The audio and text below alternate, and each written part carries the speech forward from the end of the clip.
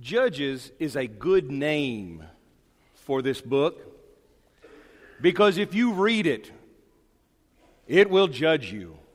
And it will judge everything that you do. It will judge everything that we do. Judges forces us to be honest. It forces us to be honest about the world we live in.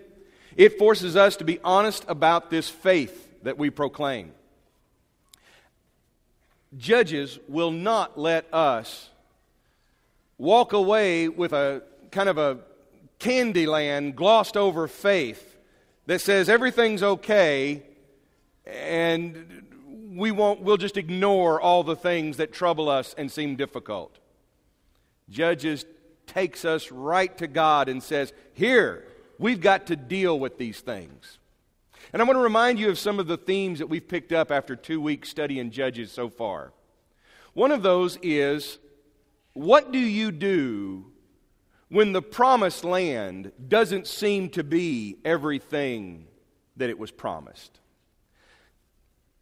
That opens up some questions. That means, did God fail us? Did God abandon us? We may think it's inappropriate to even ask such questions. But whether we ask those questions or not, those questions, sometimes they fly through our mind. They enter into our heart. Or they're the questions that our friends ask, even if we don't get close to that.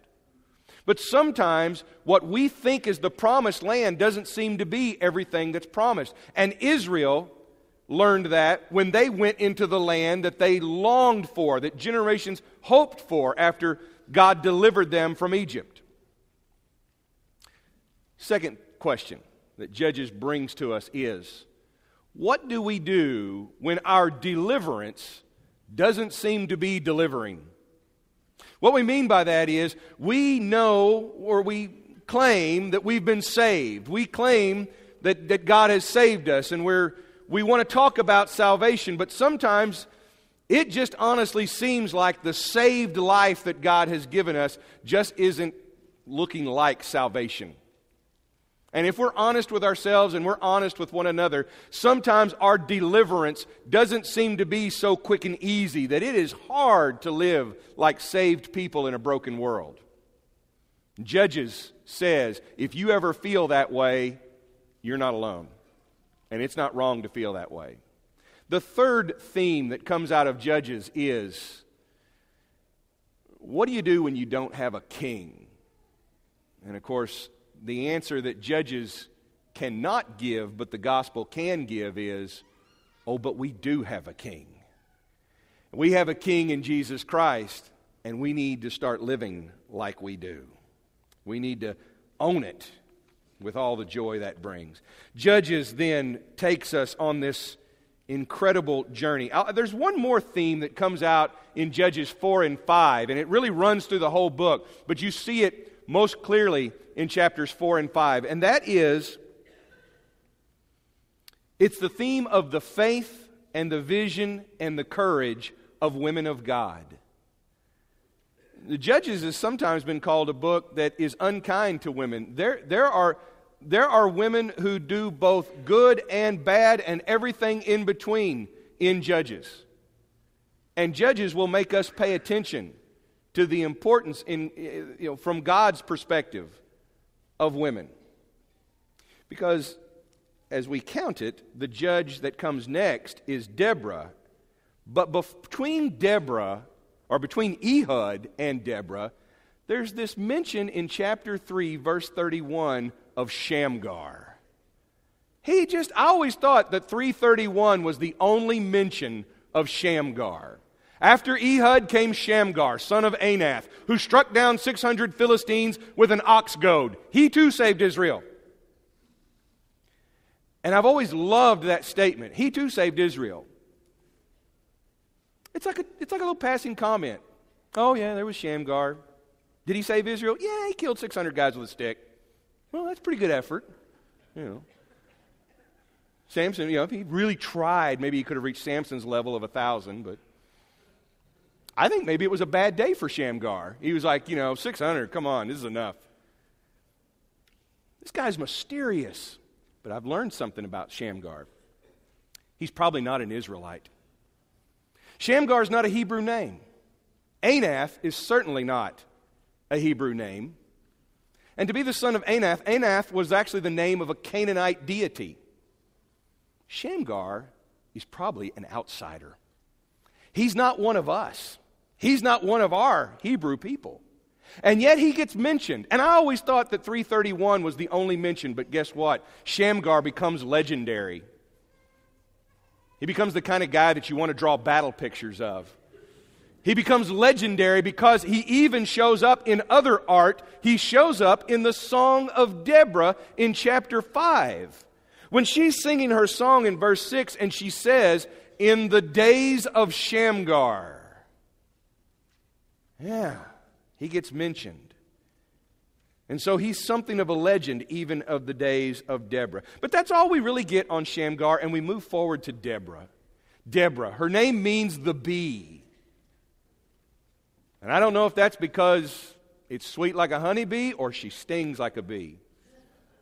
You can do your own Muhammad Ali joke there. But anyway, what's really interesting about Deborah, and you don't notice this at first, and I think it's a tendency of English translators, is she's called Deborah, the wife of Lapidoth. And that's an odd name. That's an odd name for us, and it'd actually be an odd name for anyone. Wife of Lapidoth may not be the best translation. Okay? And there's a lot of this in Judges because we haven't always known what to do with this book that's very honest about God and very honest with us, and sometimes we're not very honest about it. It really means the woman of torches, because Lapidoth is plural. It's a Hebrew word for torches. Here's the thing that's said about Deborah. She's a prophet. Not the wife of a prophet, not the sister of a prophet. She's a prophet. That's plain. That's in the text. Chapter 4. After Ehud's death, the Israelites again did evil in the Lord's sight. So the Lord turned them over to King Jabin of Hazor, a Canaanite king. The commander of his army was Sisera, who lived in Harosheth Hagoyim. Now that's a Hebrew name. Sisera, who had 900 iron chariots, ruthlessly oppressed the Israelites for 20 years. Then the people of Israel cried out to the Lord for help. Deborah, the wife of Lapidoth, was a prophet who was judging Israel at that time. And she would sit under the palm of Deborah between Ramah and Bethel, another Hebrew name, in the hill country of Ephraim, Hebrew name, and the Israelites would go to her for judgment. She leads Israel, not her husband, not her son. She leads. Now, I'm simply pointing that out to say that I think it's interesting that Scripture remembers that God appoints this woman to do what God has asked her to do. And her value and her worth is not found in whose wife she is or whose mother she is. In fact, she's often remembered as the mother of Israel.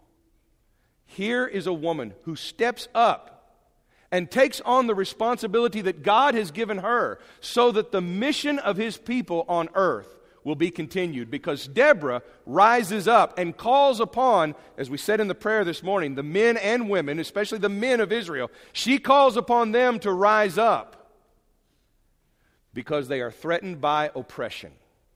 She is the one who has the vision, who calls upon them to take down the oppressor that could threaten their existence and their identity as God's people in this world. The other side has their kings. The Canaanites have their king in Hazor. And every king has generals. Israel doesn't have a king. Israel is ruled by judges, by these bringers of justice, these charismatic leaders. And by the way, of all of the judges in Judges, Deborah is really the only one who's leading. She's the only one who's giving counsel, who's bringing the words of God to the people. Ehud's making swords and he's running off and doing assassin runs.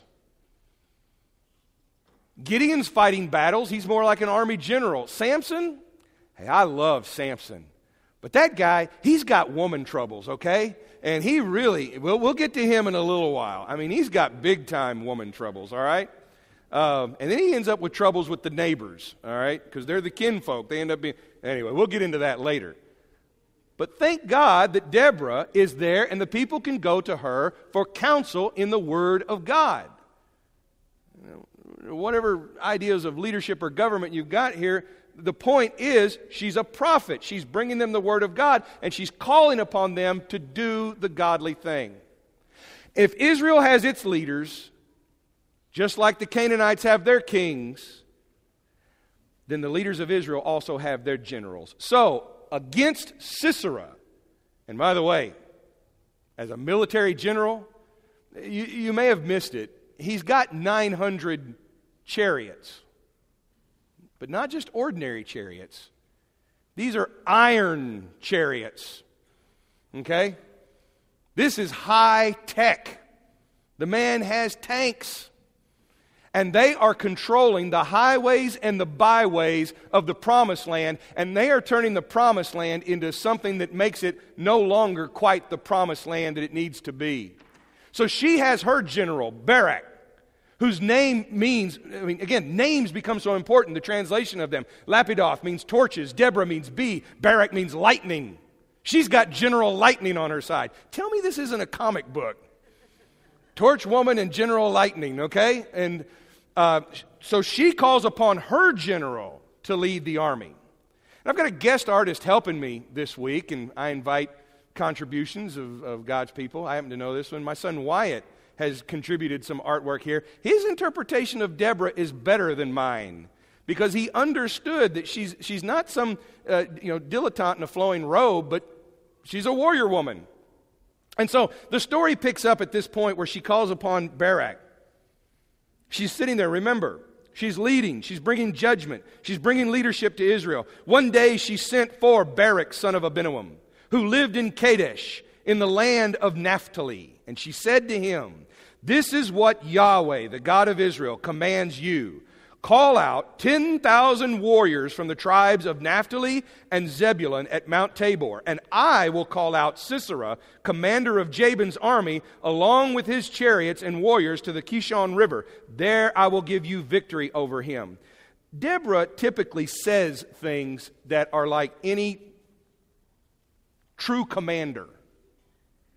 Her first words to Barak are, "This is what the Lord, the God of Israel, commands you.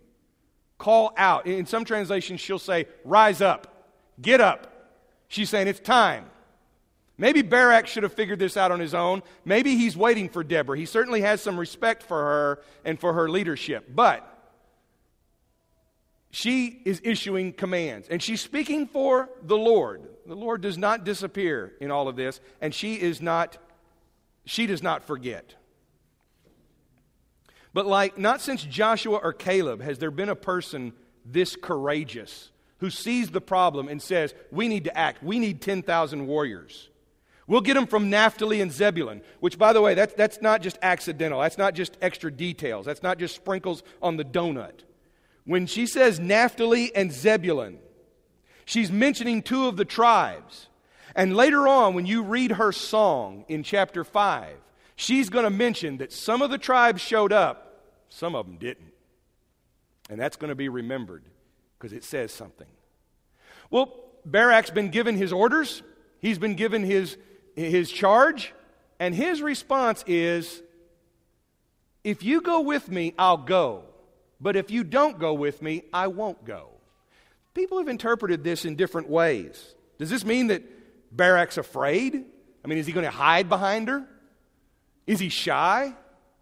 I don't know if I can do this by myself. Remember that first time you were a kid and they sent you to go, order your own food at the food court? Go ahead, go do it. I can't talk to people. Go ask them for extra ketchup and napkins. That's too hard. Is this Barak? Is he finding this difficult? Or is it the fact that he says, look, I know that we don't win this battle unless you come with us. You're the prophet. You're the one who sees things. We want your vision on the battlefield. It may be that Barak understands he's not threatened by our leadership, and he says, look, without you, we don't see what God needs us to do to win this battle because we've never gone to war like this, much less against a guy who has 900 iron chariots. These guys are lucky to have sticks, and they don't have Shamgar. Okay? So Deborah's response is interesting. She says, very well, I will go with you, but there's a condition. But you will receive no honor in this venture, for the Lord's victory over Sisera will be at the hands of a woman. Now, if that's all you knew of the story, you'd say, oh, that means that she gets her name out there as the winner of the battle. Because she was handing this off to him and saying, Barak, do you want to win this victory? I'll give it to you. You can get the trophy. You can get the award. No, I'm not going unless you go. Okay, but a woman will get the victory, and maybe he's thinking, that's fine as long as it's you. And so the bee and the lightning, they go to war. We pick up the story then at that point. Then Deborah said to Barak, get ready. There she is issuing those commands again. Get ready. She says, get up. Rise up, get ready, get ready. This is the day that the Lord will give you victory over Sisera, for the Lord is marching ahead of you. I kind of think Barak made the right choice having her go. Because if he can't say something like that to the troops, Deborah as a prophet can. God is marching ahead of you. So Barak led his 10,000 warriors down the slopes of Mount Tabor into battle. And when he attacked, the Lord, notice that the Lord gets into the fight. The Lord threw Sisera and all of his chariots and warriors into a panic. And Sisera leaped down from his chariot and he escaped on foot. And then Barak chased the chariots and the enemy away all the way to Harosheth Hagoyim, killing all of Sisera's warriors. Not a single one was left alive. None of them, but Sisera escapes. So how do you defeat a man with 900 iron chariots? How do you defeat someone with more firepower and weaponry? Psychological warfare. Panic. Of course, it helps too if the Lord is your PSYOP department, all right? And he throws them into a panic. Not really sure how he did that. Maybe that Sisera and his 900 iron charioteers didn't expect to see resistance coming from 10,000. It may be that they didn't expect to see any resistance at all. And so the battle is won. They've routed everyone. And who gets the credit for it? Is it Deborah? Is it Barak? Well, no. We keep reading. Now Heber the Kenite, verse 11, a descendant of Moses' brother-in-law, had moved away from the other members of his tribe, and he pitched his tent by the oak of Zananim near Kadesh. Now, Heber's middle name is not the, okay? He's not Heber T. Kenite. He's Heber the Kenite. What's a Kenite? Well, a Kenite is not an Israelite. In other words, Heber is not kinfolk, all right? I know. He's kind of married into Moses' family there. But the point is, he's not us. He's an outsider, him and his family, just like Shamgar may have been. Sisera was told, verse 12, that Barak, the son of Abinoam, had gone up to Mount Tabor, and he called for all 900 of his iron chariots and all of his warriors, and they marched from there to the Kishon River. Skip ahead. Meanwhile, verse 17, this is after no one was left alive. Verse 17, Sisera ran to the tent of Jael, the wife of Heber the Kenite, because Heber's family was on friendly terms with the Canaanite king in Hazor. Heber is definitely not one of the Israelites. He's on good terms with the Canaanites. So it makes sense that Sisera says, I'm going to the tent of people, allies. And he goes not to Heber, but to Heber's wife, Jael. When he goes to Jael, she goes out to meet him. She says, come into my tent, sir. Come in. Don't be afraid. So he went into her tent, and she covered him with a blanket. She's hiding him. Please give me some water, he said. I'm thirsty. So she gave him milk instead from a leather bag and covered him again. Stand at the door of the tent, he said. If anybody comes and asks you if there's anyone here, say no. Well, that's a pretty good translation. There's a little bit of humor in there. There is humor in the Bible. He says, if anyone shows up and says, is there a man in here? You say no. This is the Israelite way of saying, hey, Sisera, you're not acting like much of a man. He's hiding. And he's hiding in the tent of Heber's wife. When Sisera fell asleep from exhaustion, Jael quietly crept up on him with a hammer and a tent peg in her hand, and she drove the tent peg through his temple and into the ground so that he died. Yeah. And when Barak came looking for Sisera, Jael went out to meet him, and she said, come, and I'll show you the man you're looking for. And so he followed her into the tent and found Sisera lying there dead with a tent peg through his temple. So on that day, Israel saw God defeat Jabin the Canaanite king, and from that time on, Israel became stronger and stronger against the king of the Canaanites until they finally destroyed him.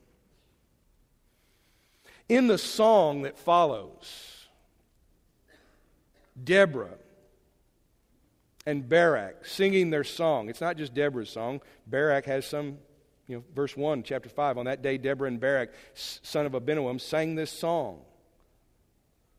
Verse 6 says, in the days of Shamgar, son of Anath, and in the days of Jael, people avoided the main roads and travelers stayed on the winding pathways. We'll come back to that. But let's get back to Jael and that tent peg. Aren't you glad that I edited this picture? That's not good camping practice. Tent pegs don't stay well when they go through someone's skull. But the people have criticized Jael. They've made her out to be insane, mad, angry. They've said, I've even read comments that say, Jael defied hospitality. She was not being a hospitable hostess. You think?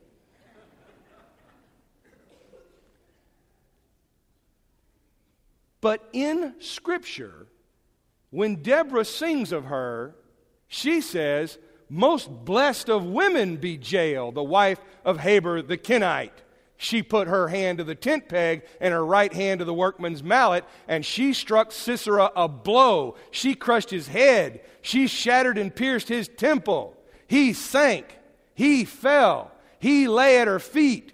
At her feet. He sank. He fell. Where he sank, there he fell, dead. People say contemporary worship is repetitive. Okay, here it is, one of the oldest texts in the Bible. If you didn't get the point by now, the point is, he's dead. He sank and he fell. But she's called blessed. Why? Because it benefits Israel?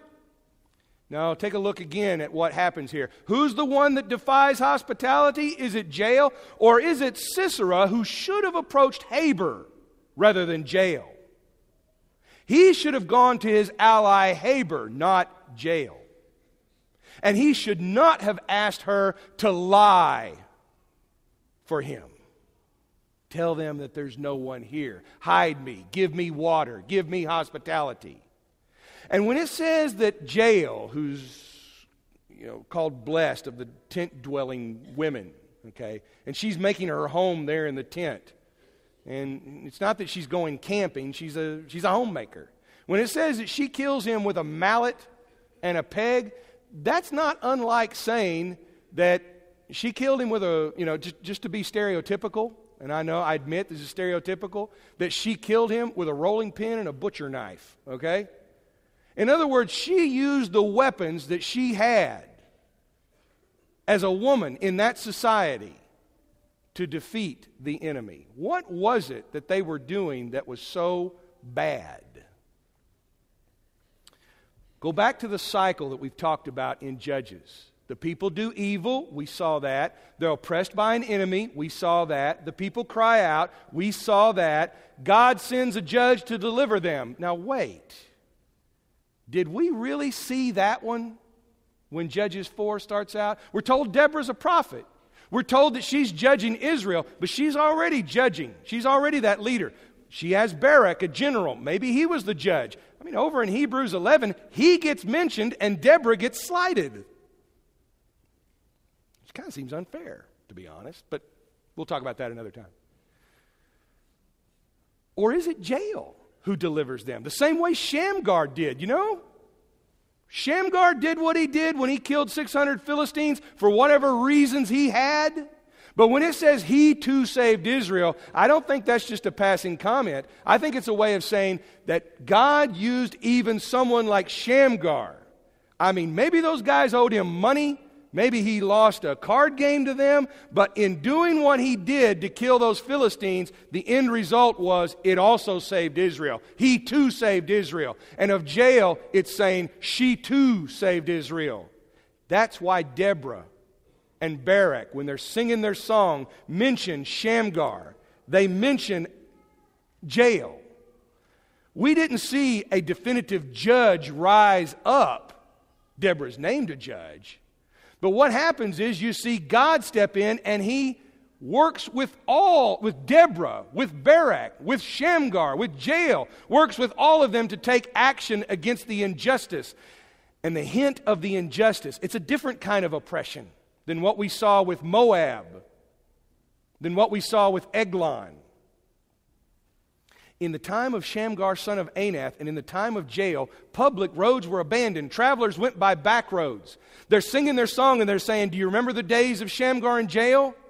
Those were tough times. The economy was bad because Sisera and the Canaanites controlled the main roads, and that created economic oppression. That's not a very poetic way to say it, but that's what they're saying through song. And so Deborah sees the effect, how that's weakening, how that's dividing Israel. It's dividing the tribes. It's separating them out. They can't trade with one another. They can't do business with one another. They're hurting. They depend on others. They're losing their strength and vitality, and Deborah sees this. This is why she's called the mother of Israel. And so she calls all of Israel to act as one, to take action. And if the final blow is struck by a Kenite woman in a tent, then she says, that's all God's doing. But there were those who did not take action. Oh, it's in the song. Verse 13. Down from Tabor marched the few against the nobles. The people of the Lord marched down against the mighty warriors. They came down from Ephraim, that's one of the tribes, a land that once belonged to the Amalekites. They followed you, Benjamin, that's one of the tribes, with your troops. From Machir the commanders marched down. From Zebulun came those who carry a commander's staff. The princes of Issachar were with Deborah and Barak, and they followed Barak rushing into the valley. But in the tribe of Reuben, there was great indecision. Why did you sit at home among the sheepfolds to hear the shepherds whistle for their flocks? Yes, in the tribe of Reuben, there was great indecision. Eugene Peterson in his translation says they're sitting around second-guessing everything. Gilead remained east of the Jordan. That's one of the tribes.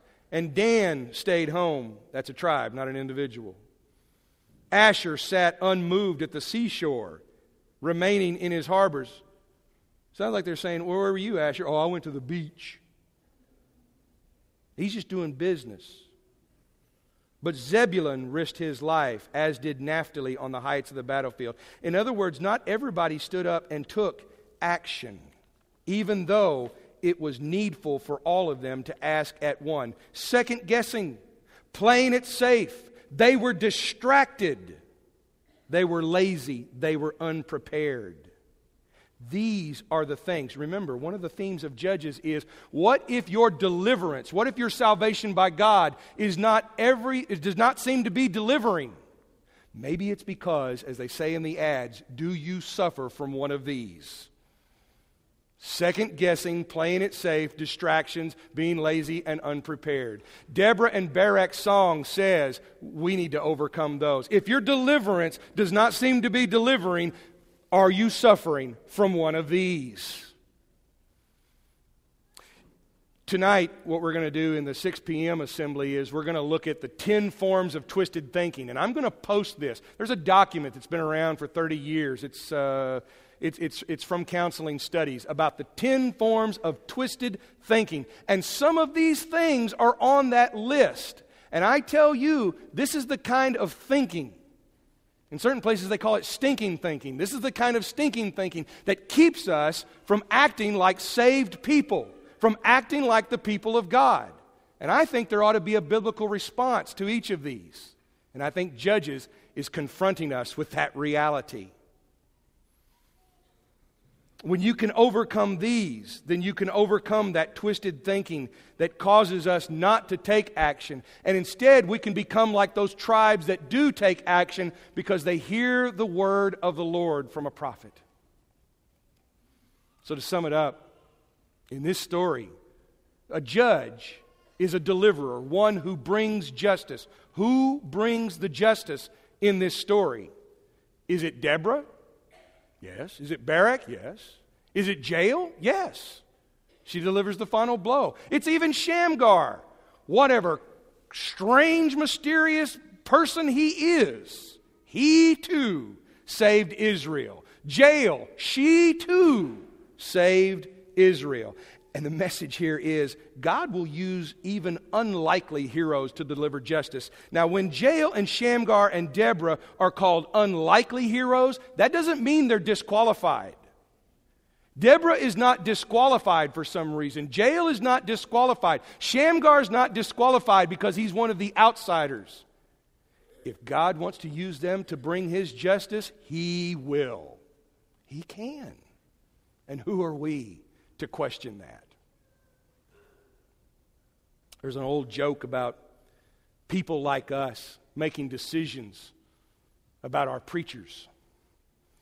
And they look over all of the candidates among Christ's disciples. And one by one, they start scratching them off the list. Peter seems to waver. He's got kind of a potty mouth. He talks a lot. I don't know about some of these other guys. Simon, he can't hold his temper. The guy's a madman. He's a rebel. Levi, he's a tax collector. There is one that kind of rises to the top, and we really like him. Who's that? Judas. He's really good with money, and he always seems to say the right thing, and he knows a lot of influential people. And yet the one that we would call our candidate looks good in our eyes, looks likely to us. But God often looks at the unlikely heroes. You see Him doing that again when He tells Samuel to go and anoint David. In Hebrew, Samuel says, "This shrimpy guy?" No, that's not what it says in Hebrew. But that's really Samuel's reaction. He's going, "Him? Of all people, you want him?" "Yes, I want him." And you'll see that in the Judges as well. I say that to you for this reason. Some of you here, some of us here, we disqualify ourselves and we disqualify one another because we think, well, I'm the unlikely choice. You are what God has called you to be. And no matter how anyone else sees you, no matter how you see yourself, if you have too inflated of an opinion of yourself, God sees the truth. If you have too disparaging of an opinion of yourself, God sees the truth. I would ask you to listen to the words of God, like Barak listened to Deborah. And he knew that he needed that word of God to give him the true vision of who he was so he could accomplish God's purposes. God can make bringers of justice out of us. He's calling upon us to overcome oppression. He's calling upon us to overcome the consequences of sin. And when we let sin rule, when we let the enemy rule, when we let the enemy take over and tell us who we are and who everyone else is, we fail. We're divided. And that means we get conquered. But we've been delivered. Some of you, we're calling on you to sign up for retreats. We're calling on you to get involved in ministries. Some of you have great opportunities to lead ministries, to serve in ministries. Some of you will be called upon to be leaders, shepherds in this church, servants, prayer leaders. Okay? And I've been doing this long enough now. I've seen it. I've seen it over and over again. People will say, "Yeah, but not me. You don't know about me." I do know about you. But more than that, God knows about you. And if God has called on you to bring justice, to bring righteousness into the world, then trust in Him. I don't blame you for doubting yourself. I don't blame you for questioning. I don't know that I'm going to have everything I need. I'll tell you another truth that I know, and I know this about myself. You don't have everything you need. Neither do I. None of us are qualified in that sense, but God qualifies us through His grace and mercy through His Spirit and His power. And He will empower us to be His agents of justice in a broken world. That's how you live like people of God in a broken world. As we sing this song, we want to offer the Lord, the King's invitation to come and listen to Him, to let Him give you His orders for how you can serve Him. There will be elders down front here. There will be elders in room 100. These shepherds want to pray with you. They want to hear your requests. Just however we can minister to one another at this point, we want to do so. Let's stand and let's sing this song and declare our confidence in God.